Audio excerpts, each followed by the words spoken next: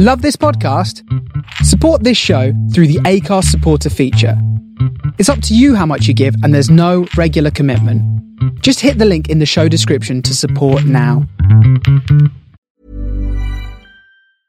Even when we're on a budget, we still deserve nice things. Quince is a place to scoop up stunning high-end goods for 50 to 80% less than similar brands. They have buttery soft cashmere sweaters starting at $50, luxurious Italian leather bags, and so much more. Plus, Quince only works with factories that use safe, ethical, and responsible manufacturing. Get the high-end goods you'll love without the high price tag with Quince. Go to quince.com/style for free shipping and 365-day returns.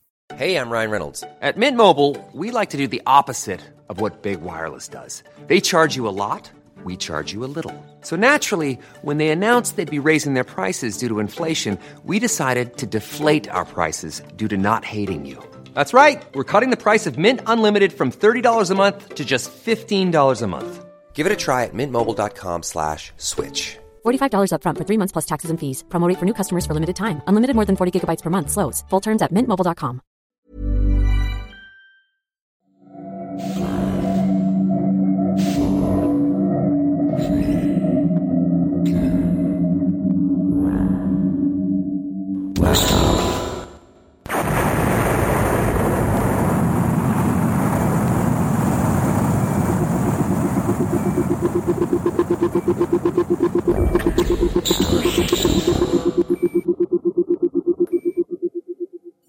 This is the Starship Sofa, show 48. Everybody, welcome.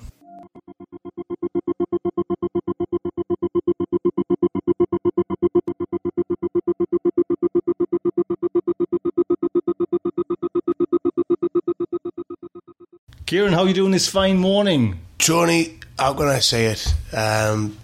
I feel as fresh as a daisy, as clear as a azure blue sky, and revved up. They hit the second part of our Stephen Donaldson... Spectacular. Spectacular. In the words of the Moulin Rouge.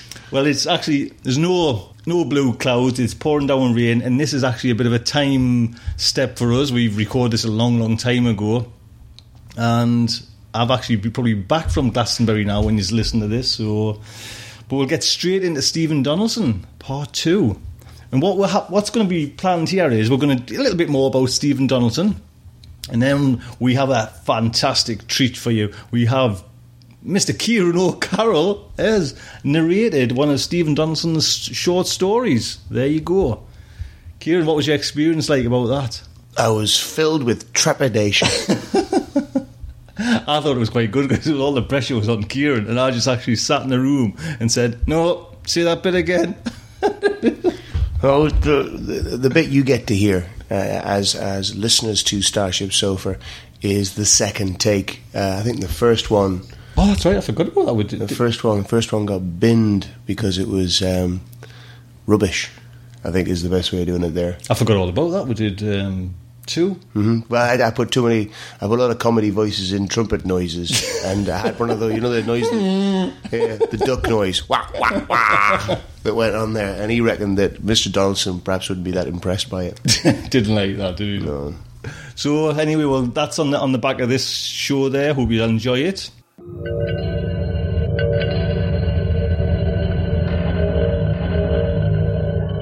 So, Kieran, part 2. Where do you want to begin with Stephen Donaldson part 2? With hello, welcome to Starship Sofa. The email address is starshipsofa@gmail.com, and the website address is www.starshipsofa.com. Yes, send your emails in before we get on the show. It's really nice. We might not get them all read out. We do get a few, but it's just lovely to meet new people. You know what I mean? New people that keep emailing in, and it's amazing. Don't forget the forums as well. Please go to the forums and join our forums. Say hello. We haven't mentioned this for a while, mind you. The Frapper Map.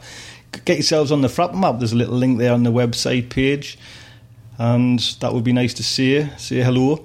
And also keep looking out for, there's going to be loads of new changes, hopefully in the website. That's all going to be getting all upgraded and everything like that. And if you are if there's anyone out there who's actually keen to come and write a review for the Starship Sofa website, once that's up and running, please get in touch with us at that email address Kieran said before. Anyone who's read a science fiction book and you want to write a review of it, send it in. Send reviews in of anything. And don't forget, if you want to get a reply, do include a self-addressed stamped envelope. That's half like Blue Peter, isn't it? Now, reaching... Oh, fuck off.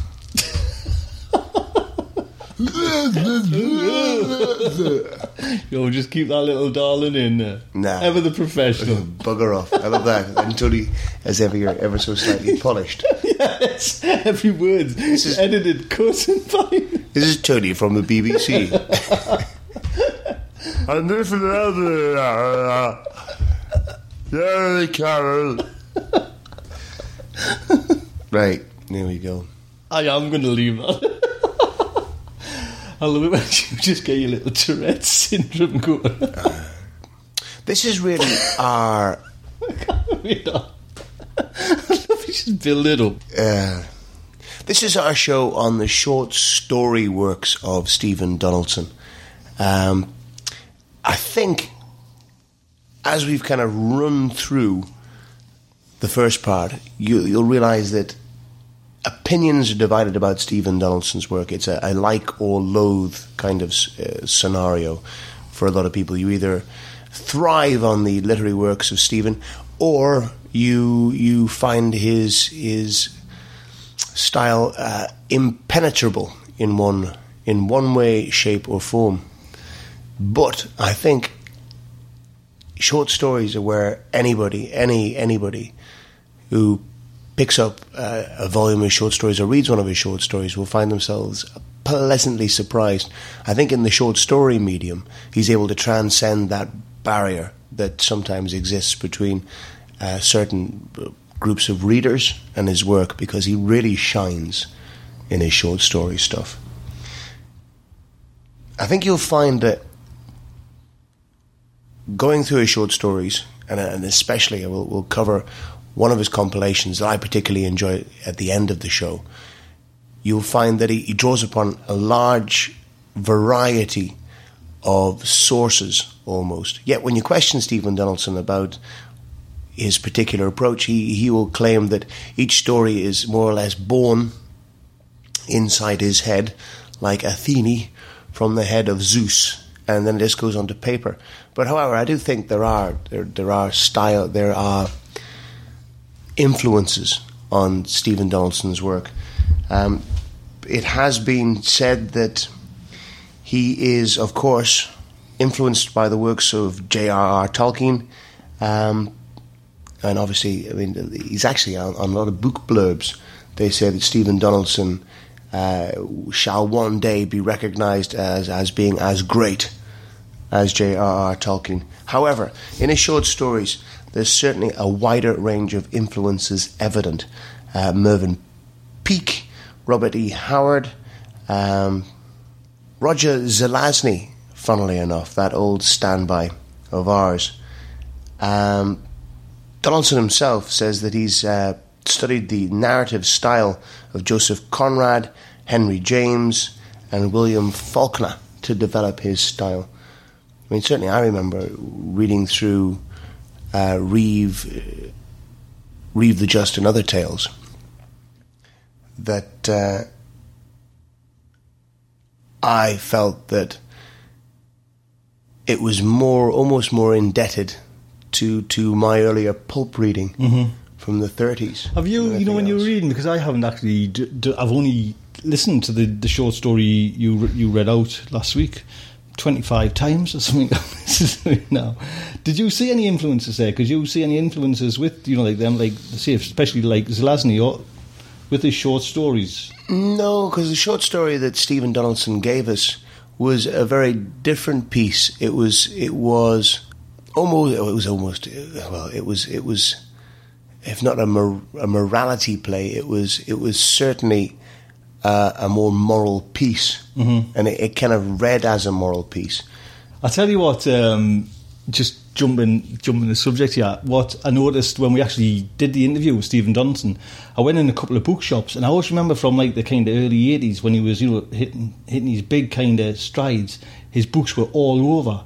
Now when you go into, say, I guess like Main Street shops, you know, even like the likes of W.H. Smith's and Waterstones and all that, he's probably just got one book on the shelf now. You know how kind of times change, and I mean, I guess he's still doing okay, and you know, the UK market must be still.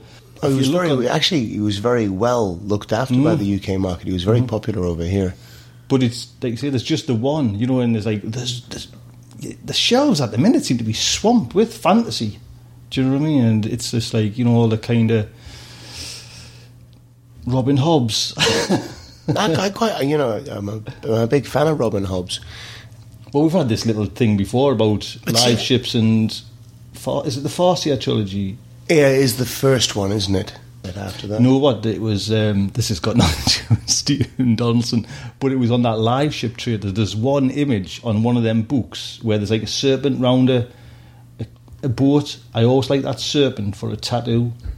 There you go. Got a Chinese dragon on now, but that's what... I forgot about your tattoo. That was thinking about getting another one, you know. Your 40th birthday midlife crisis. The only person who gets to see it is the poor buggers you go off and lie naked on the beach with. Thinking about getting another, actually enhancing that one. So, I don't know. I say to Melanie, you know, I fancy getting Starship Sofa, like words tattoo. She told me fucking stupid. Silly bat. Well, Donaldson says, he's got a little quote on literature here. He says, my reading is probably 50% science fiction and fantasy and 50% mainstream.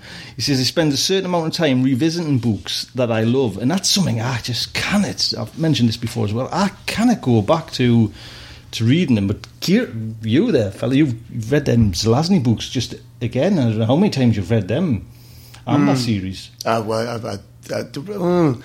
I think the one that I've hit more often is The Lord of Light, because it's just a real buzz for me. And yet there was someone on, I think it was Snoz on the forums, said I'm sure he struggled immensely with that. You know how different taste, it's quite weird how... Again, for me, The Lord of Light was a real put-downer. I know it gets a bit messy towards the end with Sam dying and coming back to life and dying and coming back to life. And gets the girl. Yeah. And chocolates. Well, there's actually another thing on the forums as well. It's Fred, you know, our good mate Fred. He says he just couldn't get Flowers from Algernon, and you were telling me about that. Fantastic. Well, I mean, my advice to Fred Slimejaw is that you've got two versions because it was extended into. Well, if you read his thing, he knows all that, and he says even when he was listening to it on the iPod, and it's like 70% easier to listen to something on the iPod. He says for some reason it went off in the last 10 minutes of the end of the whole book, and he couldn't be bothered to go back and find his place. He just had enough with it. Oh, he was doing a talking book. Mm-hmm. Well, I must have Daniel Keyes, when he wrote that book for me, he did something quite magical. There's a famous story about him talking to Isaac Asimov, and Isaac Asimov praising him about Flowers for Algernon, and he was giving him a kind of a breakdown of it. And Daniel Keyes said, Isaac, if you could tell me how I did that story, I'd love you to do that, because perhaps I better write another one like it. Well, it's actually one it's actually sitting on my iPod there now. I still haven't gotten around to listening to it, but it took me, I think you're talking something like over 15 days to download it, because it was only on one source, torrent, you know what I mean? It was just one lad who put it up there, and obviously he'd knock his internet connection off, so I'd have to wait, and it took forever. So looking forward to it, but whether I like it or not, you know me, pulps, beginning, middle and end. Yeah, everyone's happy at the end. I remember hitting you with, ages ago, stories that I thought were absolutely fantastic, and I think Flowers for Algernon was one of the ones that I went to you and said, you've got to read this. This is years ago. Mm-hmm. And I seem to remember... Told you to... Oh. Yeah, or you gave it a whirl and you weren't keen. I can't remember. I'm pretty sure you've actually read it in text as well now. I don't know. it doesn't ring a bell, but mine just... I'm sure I haven't read it. Getting back to Donaldson there, he says he spends a certain amount of time revisiting books, and he says for some reason he has very little taste for American mainstream fiction. He says the John Barths and the John Updikes. People like that really leave him cold. On the other hand, he says he's read and reread every book of Anthony Powell ever published, and certainly have all the Paul Scott works. Now, I haven't heard of any, like Anthony Powell or Paul Scott. Actually, it's worth pointing out that he says that Paul Scott, for him, is the greatest living British writer, even though he's been dead for about 10 years. Well, we're on Friday. Just pull Paul Scott's bio up off Wiki and just see what he says there. OK, Tony, one moment. Here it is. Paul Mark Scott, born 25th of March 1920, died the 1st of March 1978. He was a British novelist, playwright, and poet, best known for his monumental The Raj Quartet. His novel Staying On won the Booker Prize for 1977. Dan Simmons, contrarily, very much alive, and for him, he says Dan Simmons is a phenomenon. It's funny, I've seen him. There's been quite a few people. Coffee's cold, joking in my back and me throat there. There's quite a few on the forums mentioned Dan Simmons, read Dan Simmons, and I actually didn't think he was. Well, when I did Carrion Comfort, and that was more like a kind of dark horror-y thing, and I didn't know he did even science fiction until everyone's saying, "Oh God, aye." So I think that's on my to-do list. Mm-hmm. I wish you had a bloody iPod, Kim, because I can give you so many. Do you know what I mean? You can do. You gobbled up Glasshouse in less than a week. If everyone remembers, I asked Kieran, he's better start reading Glasshouse. It's done in a week, and it's done. So imagine what you could get done. But you know, while these books are done in a week, when I walk home from work, and I'm walking home from work at about 11:30, and living in a reasonably well lit city, I can walk all the way home with a book and read all the way home. One of these days, I'm going to get mugged. What time? I didn't realise you're doing it on the night time. Are you reading on night time going home from work? While I'm walking. What time do you finish on night time? About 11:30 at night. So 11:30 at night, you're walking through Newcastle city centre with reading a book. Uh-huh. You'll get slapped. Nah, it's quite quiet at that particular point, and the way that I You'll get slapped for reading science fiction. Well, it's not as if I'm kind of heading off home on the pull, you know. Actually, I remember years ago, there was a really drunk girl at the bus stop when I was going home. The last bus was about 11:30, and this girl, she had yellow teeth and huge knockers, and she saw me sitting there and obviously thought this was her last pull scenario. It was thing about this bus stop. It happened on a regular basis. I'd be sitting there minding my business. It was when I first started buying the old second-hand books from the second-hand shops.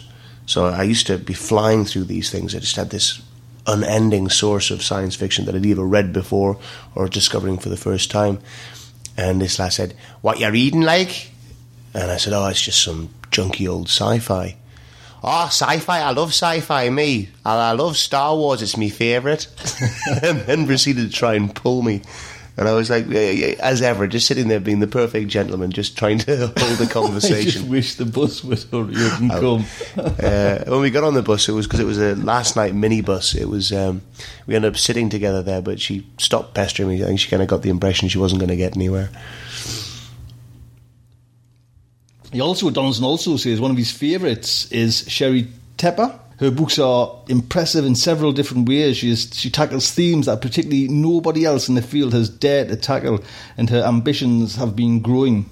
He sells Sherry Tepper quite highly, mm-hmm. doesn't he? He doesn't think that anybody's abilities could grow as fast as her ambitions have done. But you see this grudging admiration, not even a grudging admiration, a quite free admiration for the fact that this woman's pushing her own abilities so that you can see her stretched when she writes a first book covering a certain area. When she gets to her second book and covers that area again, she's completely in the zone.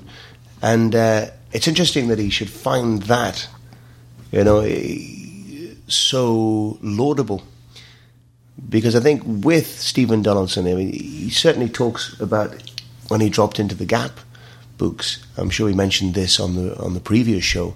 When he dropped into the Gap books, he, in some reviews, has been quoted as saying that he wanted to broaden his style, and he saw the Gap books as a challenge to actually develop another facet of his writing ability. It's something I wasn't actually even aware that, like the short stories, like you're saying, he's got a couple of collections out there, of short stories, and it's always nice when, for literally us, a couple. But it's nice for literally us, two. It's nice for us when because I didn't realise there was. I mean, like you say, last show I did a few of the gaps, but it's nice to kind of know the handy, like a short story you can kind of consume, and you can get the kind of essence of it right anyways without tackling something like Thomas Covenant.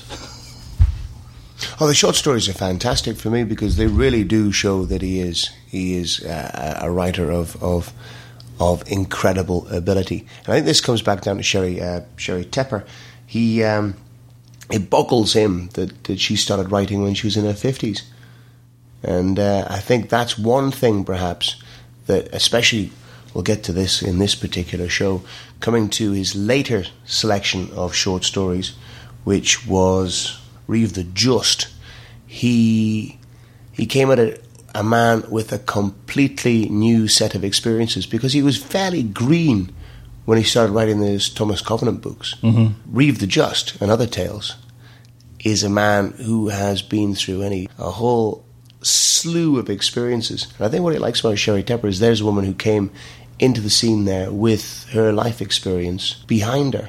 Now, C.J. Cherryl is one of his favourites and has been one of his favourites for quite some long time. He goes on to mention in an interview here that he really feels that she's stuck in a rut and she doesn't know how to get herself out of it. And he would say that he hasn't been enjoying her books as much as he has in the past. Now, I guess getting back to the meat of the matter, which is Stephen Donaldson's short stories there, obviously they're out in collections. I was quite actually fascinated to find that Stephen Donaldson has been published in fantasy and science fiction. Mm-hmm. Certainly the story that we read out at the end of the show came from fantasy and science fiction. He makes a distinction in his short stories there that most of the short stories are things that came to him and then he actually wrote. However, he has actually stated that he's come unstuck a couple of times when he's tried to write something to order. And Stephen Donaldson doesn't really cope particularly well with that. To my knowledge, Stephen Donaldson's done that twice. Once when he was the guest of honour at the World Fantasy Convention. And the second one was when Fred Saberhagen got in touch with him and said, look, I've got this idea about people writing stories within my Berserker universe. Now, the Berserkers being his automated battleships. So he got in touch with Stephen Donaldson and pushed. Stephen Donaldson kind of fought him and kind of stalled him. And then Fred Saberhagen sent him a copy of a story that Larry Niven had obviously been badgered into writing as well. And he sat there, he read Larry Niven's book there, and he said, if I can't write a better story than this, that's quite, I don't deserve to live. That's quite good, because like you say, Larry Niven's up there with the classics. And did Larry Niven just think, bollocks, I've got to do this, send in something old that he's had for ages, or he cobbled something old, or sat down and wrote something? Because I reckon once you start writing, it's just, once you're kind of good at it, I don't think you could kind of slip back into being crap. Do you know what I mean? So it's just the way you kind of write. So you're always going to kind of write in that style. You're not going to go worse. And if that story was that bad... Yes, it's true. You get the impression whether Fred Saberhagen had actually badgered Larry Niven as well. And do you think Fred Saberhagen had sent it to Donaldson to say, Jesus, look at that? Or can you do something like that? Yes. See what's being handed into me. Yes, it was a bit of a carrot or a stick. I'm not entirely certain now, though certainly the way it put there was... I think when it came to sci-fi at that particular point there, I don't think Stephen Donaldson would really feel that he was in the right ballpark to do that. I'll tell you what must be weird, like you say, is the pressure was on. You got paid for this to write a story. I wonder what it's like for other people, because that kind of never came into my kind of realm when I was like kind of scribbling away. Getting paid first, write a story on the theme of blah de blah de blah. Do you know what I mean? There must be only kind of the professionals who get into that kind of situation. Amateurs kind of just bash you with their own memories, own kind of ideas. Well, I don't know. It depends on the kind of writer you are. I mean, I guess the way I'd pull that one there is there are certain writers, and Philip Jose Farmer is the prime exponent of that. There's a guy who loves writing with other people's ideas, loves writing with the mantle of another pseudonym on his shoulders there, loves finding himself outside of his box. Stephen's done short stories. He had one that was included in an anthology about Tolkien. It seems there's a trickle of short stories that gets us to read the Just and Other Tales, and that's particularly one of them. I was kind of curious as to how or what motivated Stephen Donaldson to write short stories, and what I seem to find in my research or my reading around the subject there, Tony, was that Stephen Donaldson, he sees short stories and short story collections in particular having a particular, and I quote here, aesthetic credibility. I guess for him, it's the purest form of storytelling. Well, if you can remember, Kim, when we asked Stephen Donaldson for a short story, I kind of laid down the kind of we needed a certain kind of length just for like time constraints. He says he had one, but it would be quite actually difficult to narrate, and it'd be nice to know what that story was, because he says it was more like a kind of him, I guess, kind of practicing with words and kind of mixing words up so it wouldn't probably read as a straight narrative. So we got the next best one. Oh, yes, I followed that there. For him, people always said that he was too wordy, and in the short stories, he got a chance to actually show that he could write in other styles, and instead of just the kind of oblique and rococo style of the Covenant books there. And it also, I think in the later collection there, gave you an opportunity to see how much he'd actually changed as a writer. Both short story collections, are they good ways to get into Donaldson if you haven't read the Thomas Covenant ones? It's just now, because we're on to the third lot of them. There's a hell of a lot of work there. Is these short stories a good way to get yourself into it? Yes. You also get to see little snapshots of his own particular life in a way as well. There's a short story, Unworthy of the Angel. Now, this is supposed to be Stephen Donaldson's personal favourite. This is from Daughter of Rothmans. And he was asked a question in another interview that I pulled offline, asked a question that they thought that it was very non-standard religious. It had a very non-standard religious theme running through it. And it's funny enough, in this particular story, Stephen Donaldson says, well, yes, yes it is, because of my own background. And this is going to be a direct quote. Stephen Donaldson says, I grew up on the mission fields in India. My parents were Presbyterian fundamentalists, especially my mother. He says, there is no way in the world I could have the intellectual or imaginative freedom to be a writer at all and accept the presuppositions of my upbringing. So what I've done is put a little interpretation on this. So instead of being a missionary for Christ, I am a missionary for stories. I believe in storytelling in the same way that my parents believed in God. And it's my version of God, but it's a very personal thing, and I certainly don't want to push it on people. I don't usually use the terminology because people don't understand what I'm referring to. They may hear the words, they may hear the concepts that they are used to, but not the ones I personally subscribe to. And that's actually quite interesting there, because he has been fairly devoted literary concerns. I mean, in the interview, when we actually had a chat to him, I asked him about Donovan. Didn't have a clue. No, it was quite odd that. So he is a man who's immersed himself in his field, and you do feel that is... well, it's also what he said as well about the computer. He's like PC, he's not Mac. because it's word-based and it's not icon-based kind Yeah. of thing. So Again, because it works for him. It seems to be his. well, that's the frame of same. reference. Again, if you remember back to the Charles Stross show, if you look on his website, Charles Stross, it's like a word-based website. It's not very pretty, but it's all there with words. I guess for the sci-fi reader, it's worth actually picking up a copy of Daughter of Regals, because there's a few sci-fi stories actually in there as well. It's not just pure fantasy. And that particular set of stories, I guess, were pre The Gap. So you could see the gradual turn of his eyes towards the science fiction firmament. Now, I must admit, I haven't read Daughter of Regals there, but Reeve the Just and Other Tales is the short story collection that I read there, and I really, really enjoyed that. It was 14 years after he'd written his first collection of short stories that he published it. Daughter of Regals and Other Tales was written over the years 1977 to 1983. 14 years later, so let's just do the addition there, 97, that Reeve the Just came out there. He said for himself it was a personal experience in seeing how much as a writer and how much water under the bridge in his own particular life had passed in between those particular tales.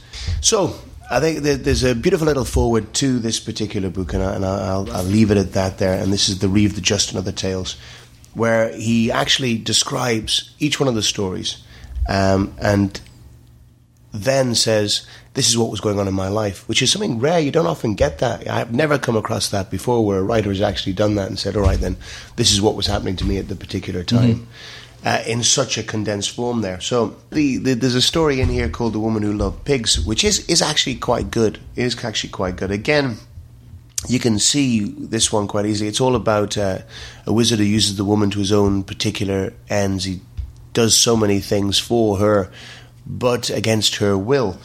And this story, he said, helped him regain his balance when he began to founder in the Gap novels. Right. So Is the story that...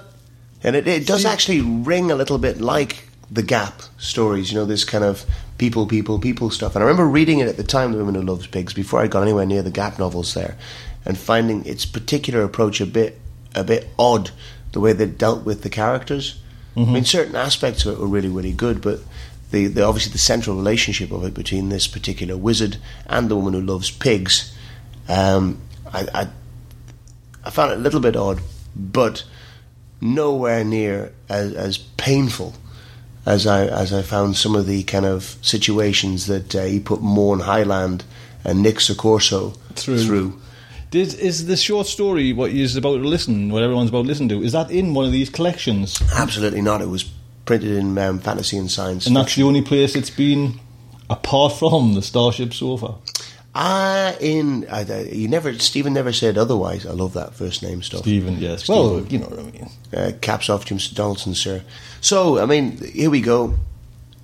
Stephen Donaldson's short stories, well worth getting into. Stephen's stories, an absolute eye-opener for me. I mean, I really found myself bowled over by Reeve the Just and Other Tales. Really, really fantastic. Well, you know what it is, though, Kieran? I'm just jumping in. I'm glad we actually did the short stories, and I'm glad you kind of weirded it through there, because everyone, it's just a different side of Stephen Donaldson. You've got your tons of, the kind of half internet's propped up by debate on Stephen Donaldson, like the Covenant and all the kind of hidden meanings and hidden stuff. And there's nothing really out there about short stories and that. So hopefully, people that like Stephen Donaldson, with this show and with the story about it here, you get a kind of a second glimpse at the guy, not just known for Thomas Coven, Leprosy, The Ring and all that. But anyway, if you like Stephen Donaldson, here's a little short story we have been kindly given by this great writer. We really appreciate him, doing that for us. It's nice. It was an absolute honour. It really was an absolute honour. In fact, the dealings with Stephen Donaldson, I mean, I think he's a top bloke. Gentleman through and through. He put up with us. which is something my wife struggles with and your girlfriend struggles with. So putting up with us. Yes. So next week will be show 49, and for show 49, who are we doing next week? We are doing no one. Kieran, who are we doing? Well, it's a little bit of a pet project that Tony and I have talked about on and off. I mean, we're talking about, 3-4 months we've been talking about this one. It's a little bit of a show about the science fiction fan. Ever since I've been reading on the background of science fiction, I've been getting interested in hearing. I mean, Isaac Asimov first met Harlan Ellison, his great friend, at a convention where he was introduced to Harlan Ellison as a fan. A lot of guys who have since gone on to become luminaries in the field of science fiction, Damon Knight, for instance, came in as fans, guys who just enthralled with the genre, wanted to get themselves involved. So next week's show is all about the sci-fi fandom. There we go. Hope you'll join us, everyone. Just like to say, good night from me. And good night from him. Mythological beast. Norman was a perfectly safe, perfectly sane man. He lived with his wife and son, who were both perfectly safe, perfectly sane, in a world that was perfectly sane, perfectly safe. It had been that way all his life.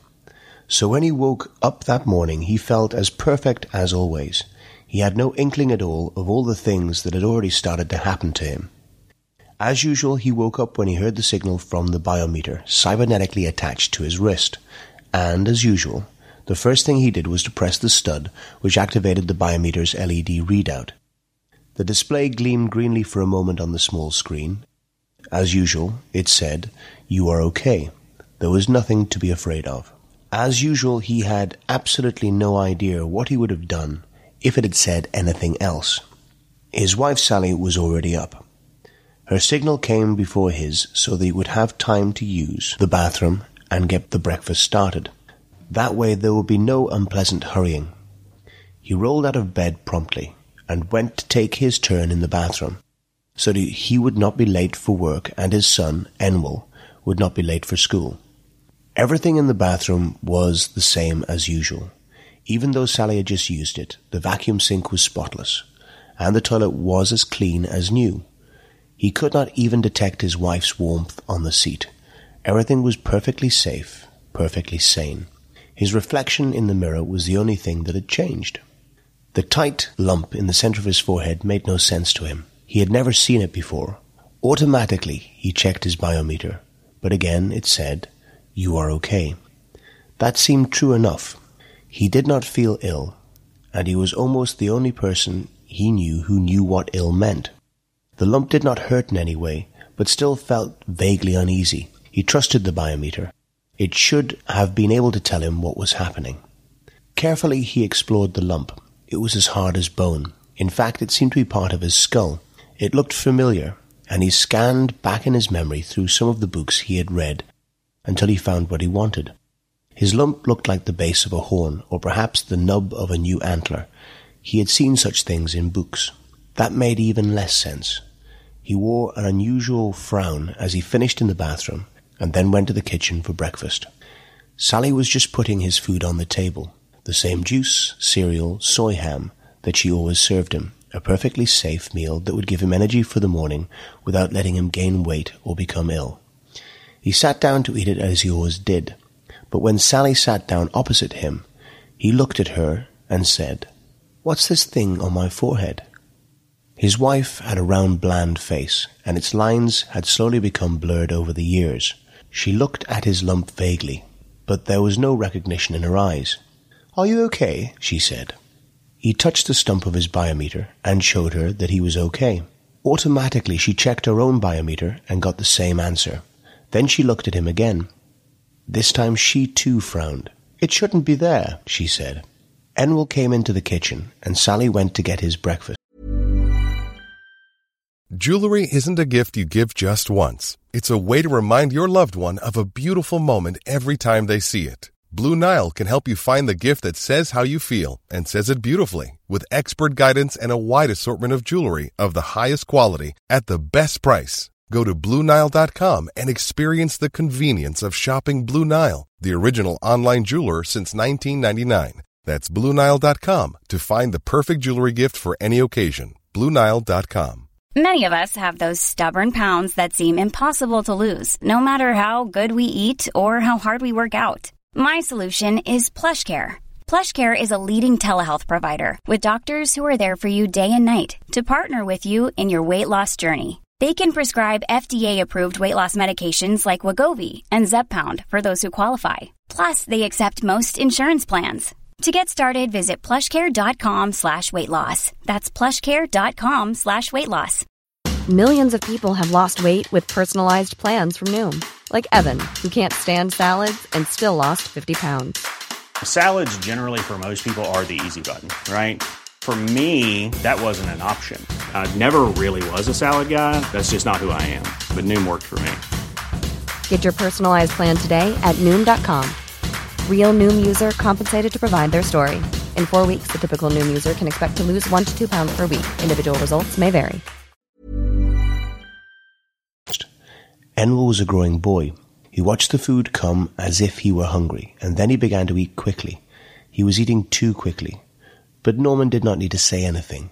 Enwell's biometer gave a low hum and displayed in kind yellow letters, "Eat more slowly." Enwell obeyed with a shrug.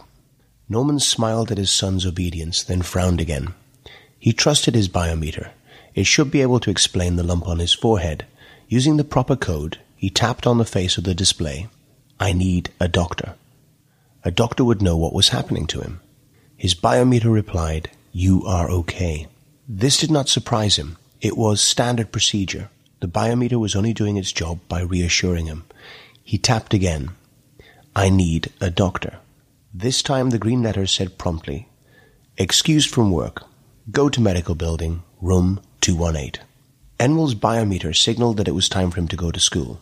"Got to go," he mumbled as he left the table. If he saw the lump on his father's forehead, he did not think enough about it to say anything. Soon he left the house. As usual, he was on time. Norman rubbed his lump. The hard, bony nub made him feel uneasy again. He resisted an urge to recheck his biometer. When he had finished his breakfast, he said goodbye to Sally, as he always did when he was going to work. Then he went out to the garage and got into his mobile. After he had strapped himself in, he punched the address of the medical building into the console. He knew where the medical building was, not because he had ever been there before. In fact, no one he knew had ever been there, but because it was within sight of the National Library, where he worked. Once the address was locked in, his mobile left the garage smoothly on its balloon tires, a perfectly safe design, and slid easily into the perfectly sane flow of the traffic. All the houses on this street were identical for a long way in either direction, and as usual, Norman paid no attention to them. He did not need to watch the traffic, since his mobile took care of things like that. His seat was perfectly comfortable. He just relaxed in his safety straps and tried not to feel concerned about his lump until his mobile deposited him on the curb outside the medical building. This building was much taller and longer than the National Library, but apart from that, the two looked very much alike. Both were empty except for the people who worked there, and the people worked there because they needed jobs, not because there was any work that needed to be done, and both were similarly laid out inside. Norman had no trouble finding his way. Room 218 was in the iatrogenics wing. In the outer office was a desk with a computer terminal very much like the one Norman used at the library. And at the desk sat a young woman with yellow hair and confused eyes. When Norman entered her office, she stared at him as if he was sick. Her stare made him touch his lump and frown. But she was not staring at his forehead. After a moment, she said, "It's been so long, I've forgotten what to do." "Maybe I should tell you my name," he said. "That sounds right," she said, sounding relieved. "Yes, I think that's right. Tell me your name." He told her. She looked around the terminal, then pressed a button to engage some kind of program. "Now what?" he said. "I don't know," she said. She did not seem to like being so confused. Norman did not know either, but almost at once the door to the inner office opened. The woman shrugged, so Norman just walked through the doorway. The inner office had been designed to be cozy, but something had gone wrong with its atmospherics, and now it was deep in dust. When Norman sat down in the only chair, he raised the dust, which made him cough. "I'm Dr. Brett," a voice said. "You seem to have a cough." The voice came from a console that faced the chair. Apparently, Dr. Brett was a computer, who looked just like the director of the National Library. Norman relaxed automatically. He naturally trusted a computer like that. "No," he said, "it's the dust." "Ah, the dust," the computer said. "I'll make a note to have it removed." His voice sounded wise and old and very rusty. After a moment he went on. "There must be something wrong with my scanners. You look healthy to me." Norman said, "My biometer says I'm okay." "Well, then my scanners must be right. You're in perfect health. Why did you come?" "I have a lump on my forehead." "A lump?" Dr. Brett hummed. "It looks healthy to me. Are you sure it isn't natural?" "Yes." For an instant Norman felt unnaturally irritated. He touched the lump with his fingers. It was as hard as bone. No, harder, as hard as steel. It was as hard as tongue diamonds. He began to wonder why he had bothered to come here. Of course, the doctor said. "I've checked your records. You weren't born with it. What do you think it is?" The question surprised Norman. "How should I know? I thought you were going to tell me." "Of course," said the computer. "You can trust me. I'll tell you everything that's good for you. That's what I'm here for. You know that. The director of the National Library speaks very highly of you. It's in your records." The machine's voice made Norman's irritation evaporate. He trusted his biometer. He trusted Dr. Brett. He settled himself in the chair to hear what the lump was. But even that amount of movement raised the dust. He sneezed twice. Dr. Brett said, "You seem to have a cold." "No," Norman said. "It's the dust." "Ah, the dust," Dr. Brett said. "Thank you for coming." "Thank you for—" Norman was surprised. All at once he felt very uneasy. He felt that he had to be careful. "Aren't you going to tell me what it is?" "There's nothing to worry about," the doctor said. "You're perfectly healthy. It'll go away in a couple of days. Thank you for coming." The door was open. Norman stared at the computer. The director did not act like this. He was confused, but he did not ask any more questions. Instead, he was careful. He said, "Thank you, doctor," and walked out the office. The door closed behind him. The woman was still sitting at the outer desk. When she saw Norman, she beckoned to him. "Maybe you can help me," she said. "Yes," he said. "I remember what I'm supposed to do now," she said. "After you see the doctor, I'm supposed to get his instructions." She tapped the console. "And make sure you understand them. But nobody's ever come here before. And when I got this job, I didn't tell him." She looked away from Norman. "That I didn't know how to read." Norman knew what she meant. Of course. She could read her biometer. Everybody could do that. But except for that, reading was not taught anymore. Enril certainly was not learning how to read in school. Reading was not needed anymore. Except for the people at the National Library, Norman was the only person he knew who could actually read. That was why nobody ever came to use the library. But now he was being careful. He smiled to reassure the woman and walked round the desk to look at her console. She tapped the display to activate the readout. At once, vivid red letters spread across the screen. They said, "Secret, confidential, private, personal, secret, under no circumstances, repeat, under no circumstances, show this diagnosis to patient or reveal its contents." Then there were a series of numbers that Norman did not understand.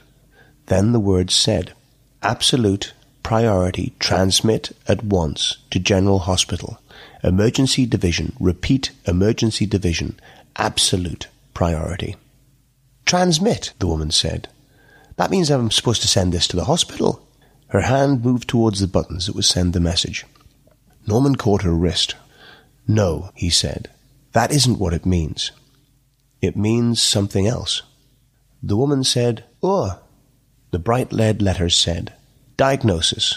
Patient suffering from massive genetic breakdown of indeterminate origin. Complete, replete, complete structural transition in progress. Transmutation irreversible. Prognosis.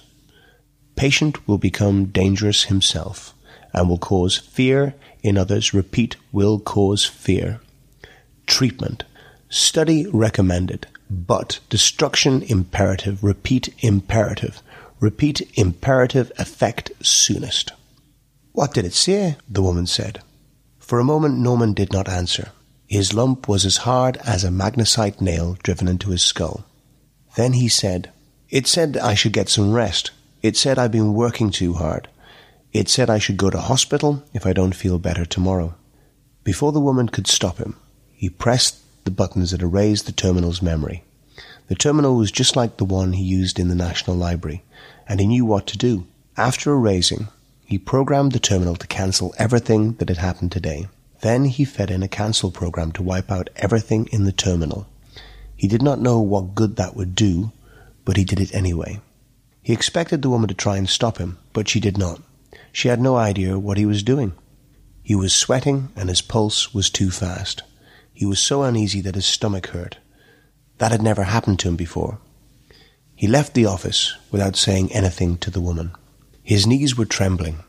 As he walked down the corridor of the iatrogenics wing, his biometer was saying in blue, reassuring letters, "You'll be okay. You will be okay." Apparently his erasures were successful. In the next few days, nothing happened to him as a result of Dr. Brett's report. By the time he returned home from the medical building, his readout had regained its placid green, "You are okay." He did this deliberately. He did not feel okay. He felt uneasy. But he did not want his biometer to send him to the general hospital. So while his mobile drove him home, he made an effort to seem okay. The touch of his lump gave him a strange reassurance, and after a while his pulse, blood pressure, respiration, and reflexes had become as steady as usual. And at home everything seemed perfectly sane, perfectly safe. He woke up every morning at the signal of his biometer, went to work at the signal of his biometer, ate lunch at the signal of his biometer. This was reassuring.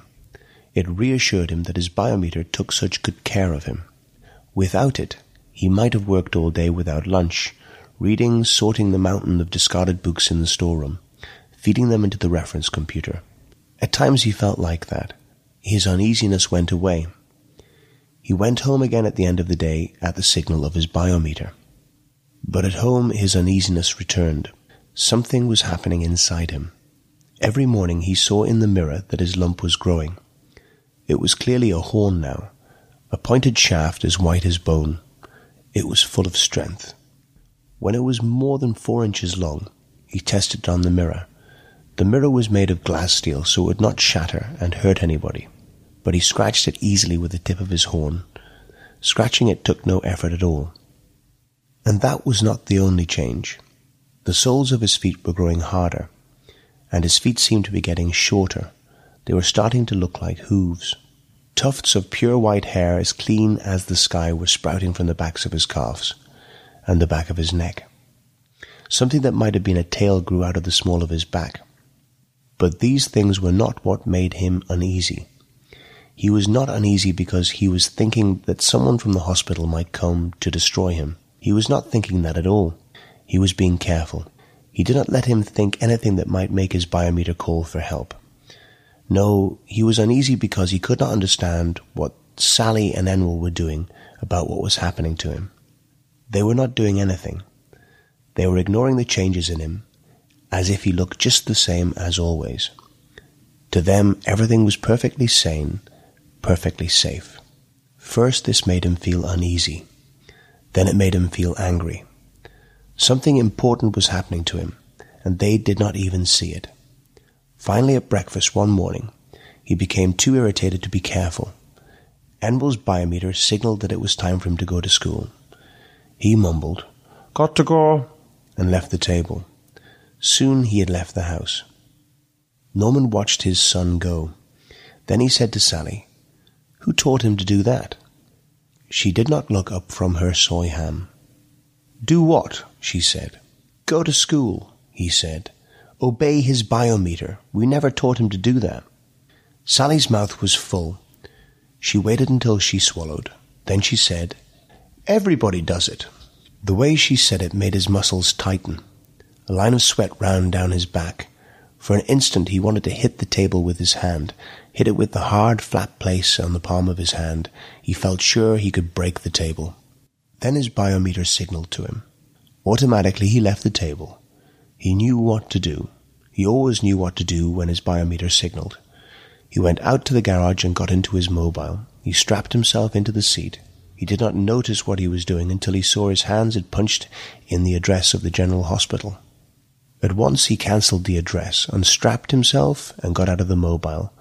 His heart was beating too fast. His biometer was saying without being asked, "Go to the hospital. You will be okay." The letters were yellow. His hands trembled, but he tapped into the display, "I am okay." Then he went back into the house. Sally was cleaning the kitchen, as she always did after breakfast. She did not look at him. "Sally," he said, "I want to talk to you. Something's happening to me." "It's time to clean the kitchen," she said. "I heard the signal." "Clean the kitchen later," he said. "I want to talk to you. Something's happening to me." "I heard the signal," she said. "It's time to clean the kitchen now." "Look at me," he said. She did not look at him. Her hands were busy wiping scraps of soy ham into the vacuum sink, where they were sucked away. "Look at me," he said. He took hold of her shoulders with his hands and made her face him. It was easy, he was strong. "Look at my forehead." She did not look at him. Her face was screwed into tight knots and ridges. It turned red, then she began to cry. She wailed, and her legs did not hold her up. When he let her go, she sank to the floor and folded up into a ball and wailed. Her biometer said to her in blue, "You will be okay. You will be okay." But she did not see it. She cried as if she were terrified. Norman felt sick in his stomach, but his carefulness had come back. He left his wife and went back to the garage. He got into his mobile and punched in an address only 10 houses down the road. His mobile left the garage smoothly and eased itself into the perfectly sane flow of the traffic. When it parked at the address he had given it, he did not get out. He sat in his seat and watched his house. Before long, an ambulance rolled up to it. Men in white coats went in. They came out carrying Sally on a stretcher. They loaded her carefully into the ambulance and drove away. Because he did not know what else to do, he punched the address of the National Library into the console of his mobile and went to work. The careful part of him knew that he did not have much time. He knew, everybody knew, that his biometer was his friend. But now he also knew that it would not be long before his biometer betrayed him. The rebellion in his genes was becoming too strong. It would not stay secret much longer, and he did not know what was happening to him. He wanted to use the time to find out if he could. The library was the best place for him to go, but when he reached his desk, with its computer console, like the one in Dr. Brett's outer office, he did not know what to do. He had never done any research before. He did not know anyone who had ever done any research. His job was to sort books, to feed them into the reference computer. He did not even know what he was looking for. Then he had an idea. He keyed his terminal into the reference computer and programmed it for autoscan. Then he tapped in his question using the personal information code which was supposed to keep his question and answer from tying up the general circuits of the library and bothering the director. He asked, "I have hooves, a tail, white hair, and a horn in the middle of my forehead. What am I?" After a short pause, the display ran numbers which told Norman his answer was coming from the 1976 Encyclopedia Americana. That encyclopedia was a century out of date, but it was the most recent one in the library.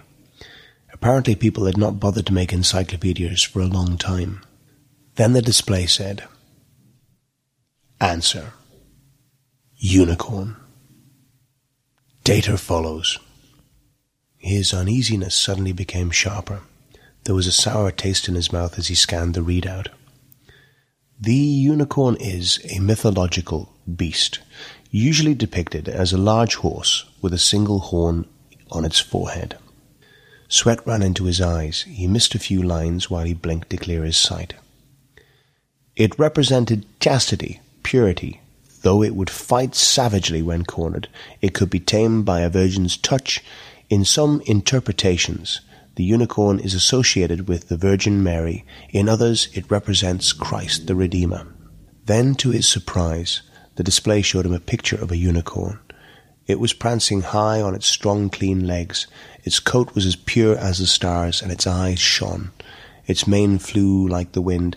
Its long white horn was as strong as the sun. At the sight, all his uneasiness turned into joy. The unicorn was beautiful. It was beautiful. He was going to be beautiful. For a long time he made the display hold that picture, and he stared at it and stared at it. But after his joy receded a little, and the display went blank, he began to think. He felt that he was thinking for the first time in his life. His thoughts were clear and necessary and quick. He understood that he was in danger. He was in danger from his biometer. It was a hazard to him, a meta-sensor that monitored his body for signs of illness. But it was linked to the huge computers out of the general hospital, and when his metabolism passed beyond the parameters of safety, his biometer would summon the men in white coats. For the first time in his life, he felt curious about this. He felt that he needed to know more about it. Without hesitation, he tapped his question into the reference computer. Using his personal information code, he asked, "Origin and function of biometer." The display ran the numbers promptly and began a readout. Worldwide violence, crime, war, insanity of 20th century showed humans capable of self-extermination. Operative cause was fear. Repeat, fear research demonstrated humans without fear, non-violent, sane.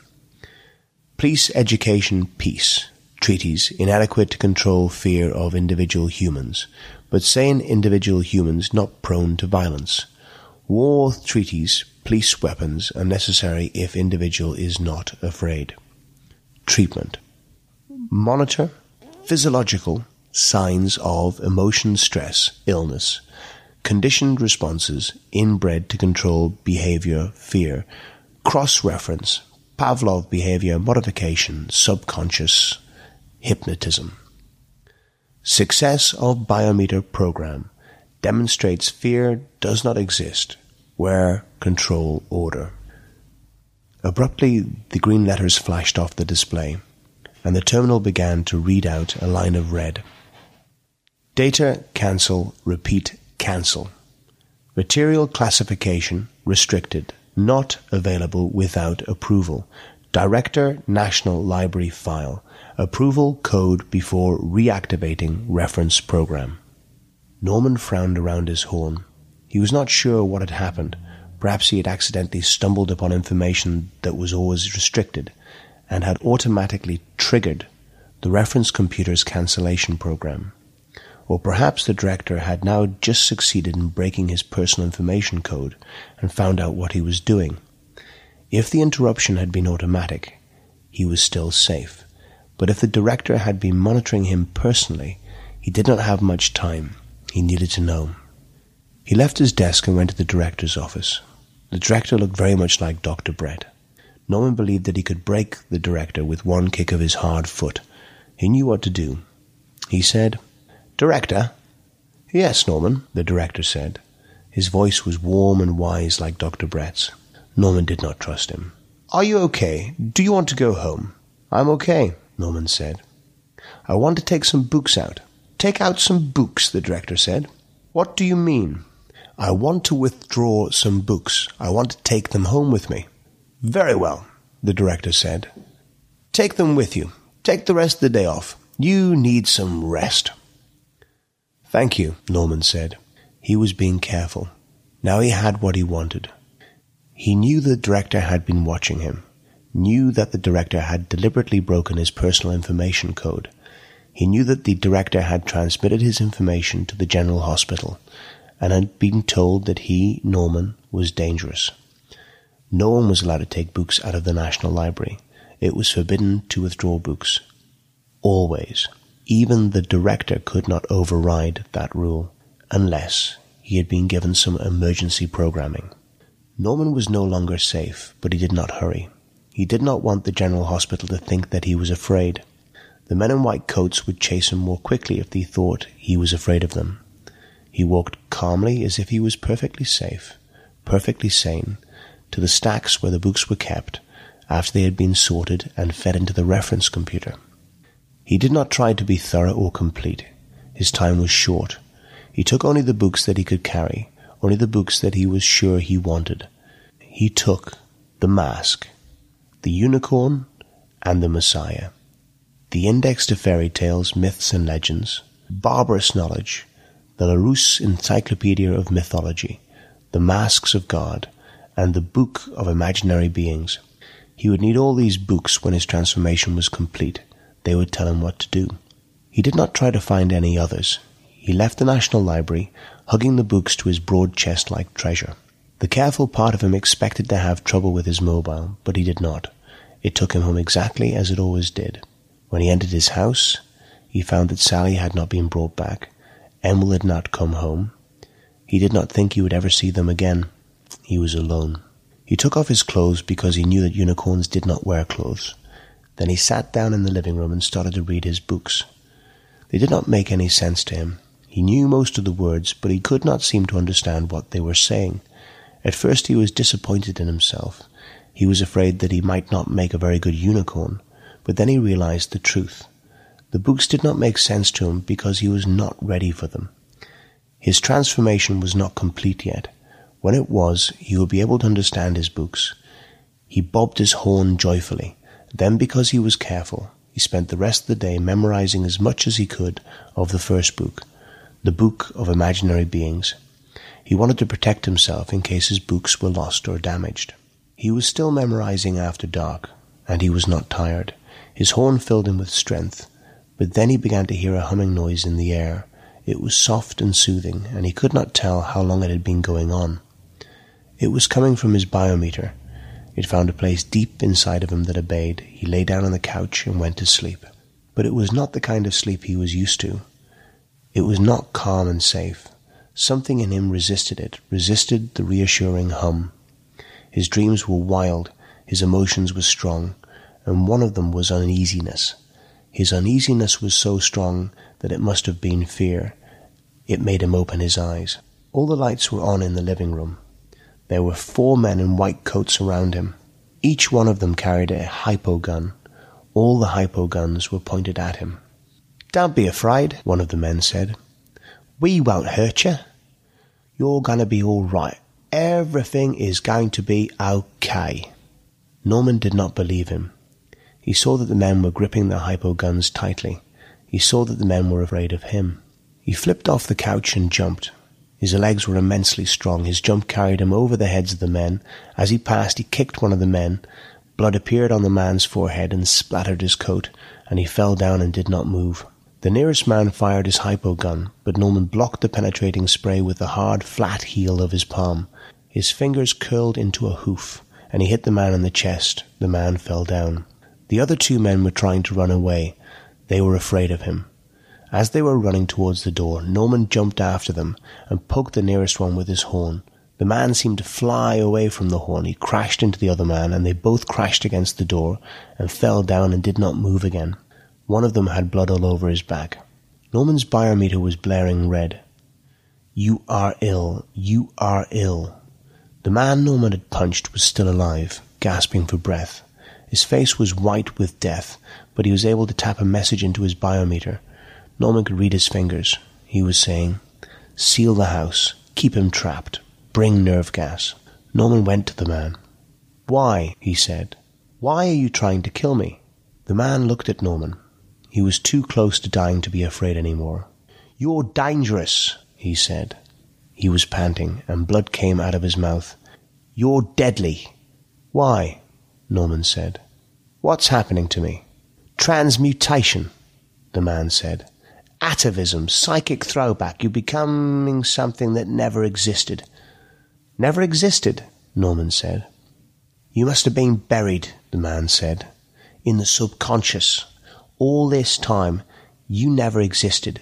People made you up. A long time ago they believed in you because they needed to, because they were afraid. More blood came out of his mouth. How could it happen? He said. His voice was very weak. We put fear to sleep. There is no more fear, no more violence. How could it happen? Then he stopped breathing, but his eyes stayed open, staring at the things he did not understand. Norman felt a deep sorrow. He did not like killing.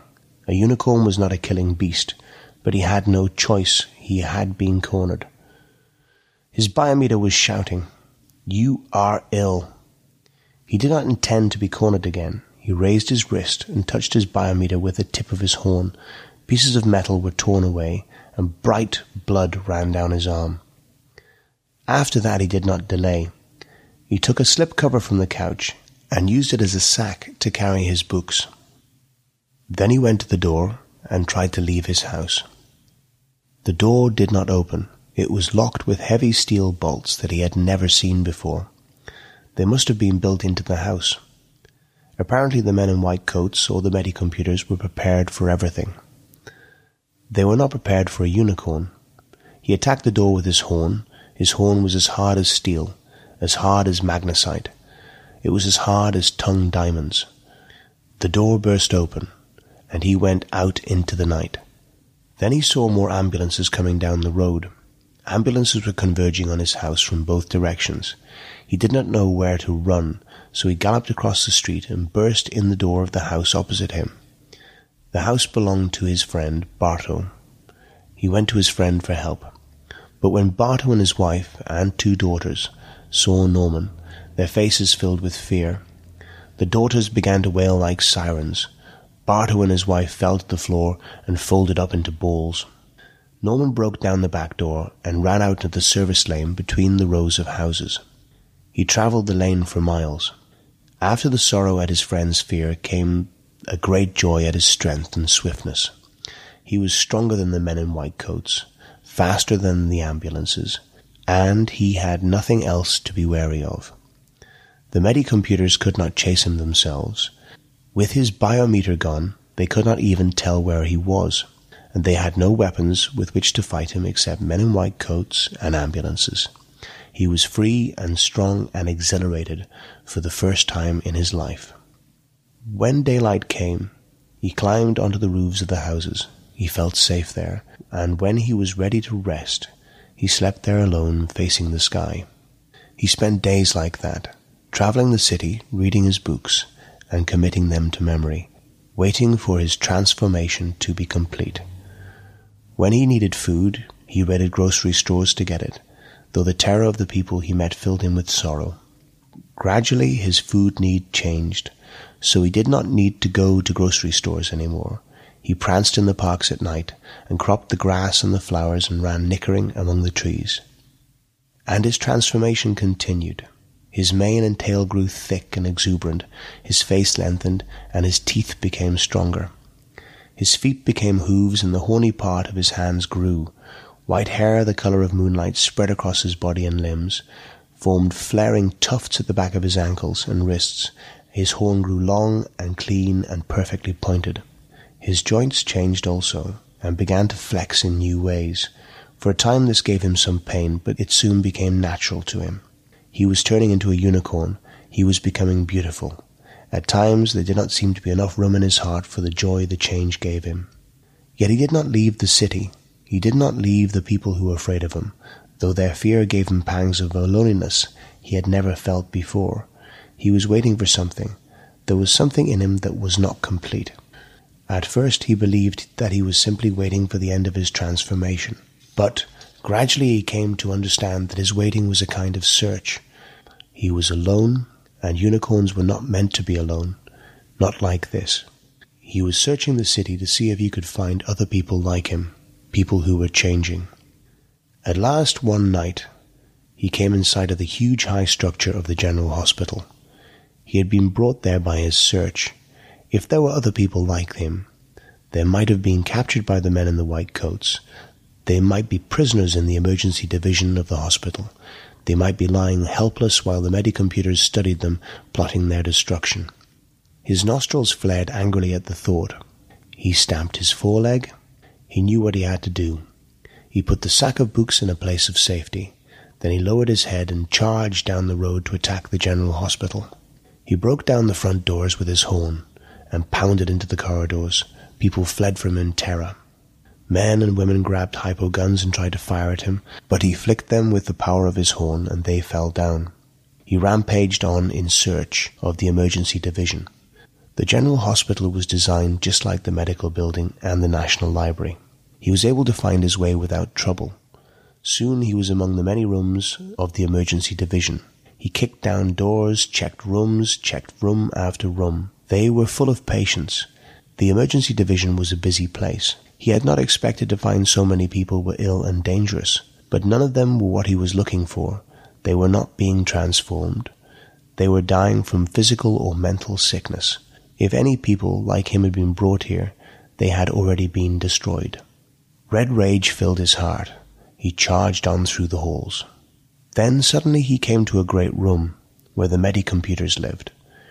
Rank on rank they stood before him. Their displays glared evilly at him, and their voices shouted. He heard several of them shout together. Absolute emergency. Atmospheric control. Activate all nerve gas. Saturation gassing all floors. They were trying to kill him. They're going to kill everybody in the hospital. The Medicomputers were made of magnesite and plasmium. Their circuits were fireproof, but they were not proof against the power of the horn. When he attacked them, they began to burn in white fire as incandescent as the sun. He could hear gas hissing in the air. He took a deep breath and ran. The gas was hissing in all the corridors of the hospital. Patients began to die. Men and women in white coats began to die. Norman began to think that he would not be able to get out of the hospital before he had to breathe. A moment later, the fire in the Medicomputers ignited the gas. The gas burned. The oxygen tanks began to explode. Dispensaries went up in flames. The fire extinguishers could not stop the intense heat of burning magnesite and plasmium. When the cylinders of nerve gas burst, they had enough force to shatter the floors and walls. Norman flashed through the doors and galloped into the road, leaving the General Hospital raging behind him like a furnace. He breathed the night air deep into his chest and skidded to a stop on the far side of the road to shake the sparks out of his mane. Then he turned to watch the hospital burn. At first he was alone in the road. The people who lived nearby did not come to watch the blaze. They were afraid of it. They did not try to help the people who escaped the flames. But then he saw a young girl come out from between the houses. She went into the road to look at the fire. Norman pranced over to her. He reared in front of her. She did not run away. She had a lump on her forehead like the base of a horn or the nub of a new antler. There was a smile on her lips as if she was looking at something beautiful. And there was no fear in her eyes at all.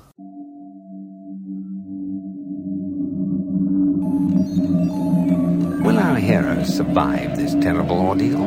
Can they win through with their integrity unscathed? Can they escape without completely compromising their honor and artistic judgment? Tune in next week for the next exciting installment of Starship Sofa. Evacuation procedure initiated. Shuttle set for launch. Airlock will be opened in 3, 2, 1.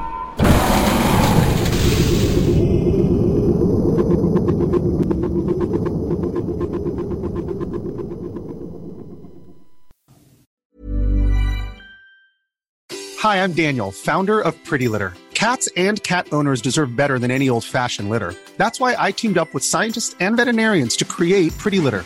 Its innovative crystal formula has superior odor control and weighs up to 80% less than clay litter. Pretty Litter even monitors health by changing colors to help detect early signs of potential illness. It's the world's smartest kitty litter. Go to prettylitter.com and use code ACAST for 20% off your first order and a free cat toy. Terms and conditions apply. See site for details. Hey, it's Paige DeSorbo from Giggly Squad. High quality fashion without the price tag. Say hello to Quince. I'm snagging high-end essentials like cozy cashmere sweaters, sleek leather jackets, fine jewelry, and so much more. With Quince being 50 to 80% less than similar brands. And they partner with factories that prioritize safe, ethical, and responsible manufacturing. I love that. Luxury quality within reach. Go to quince.com/style to get free shipping and 365-day returns on your next order. Quince.com/style.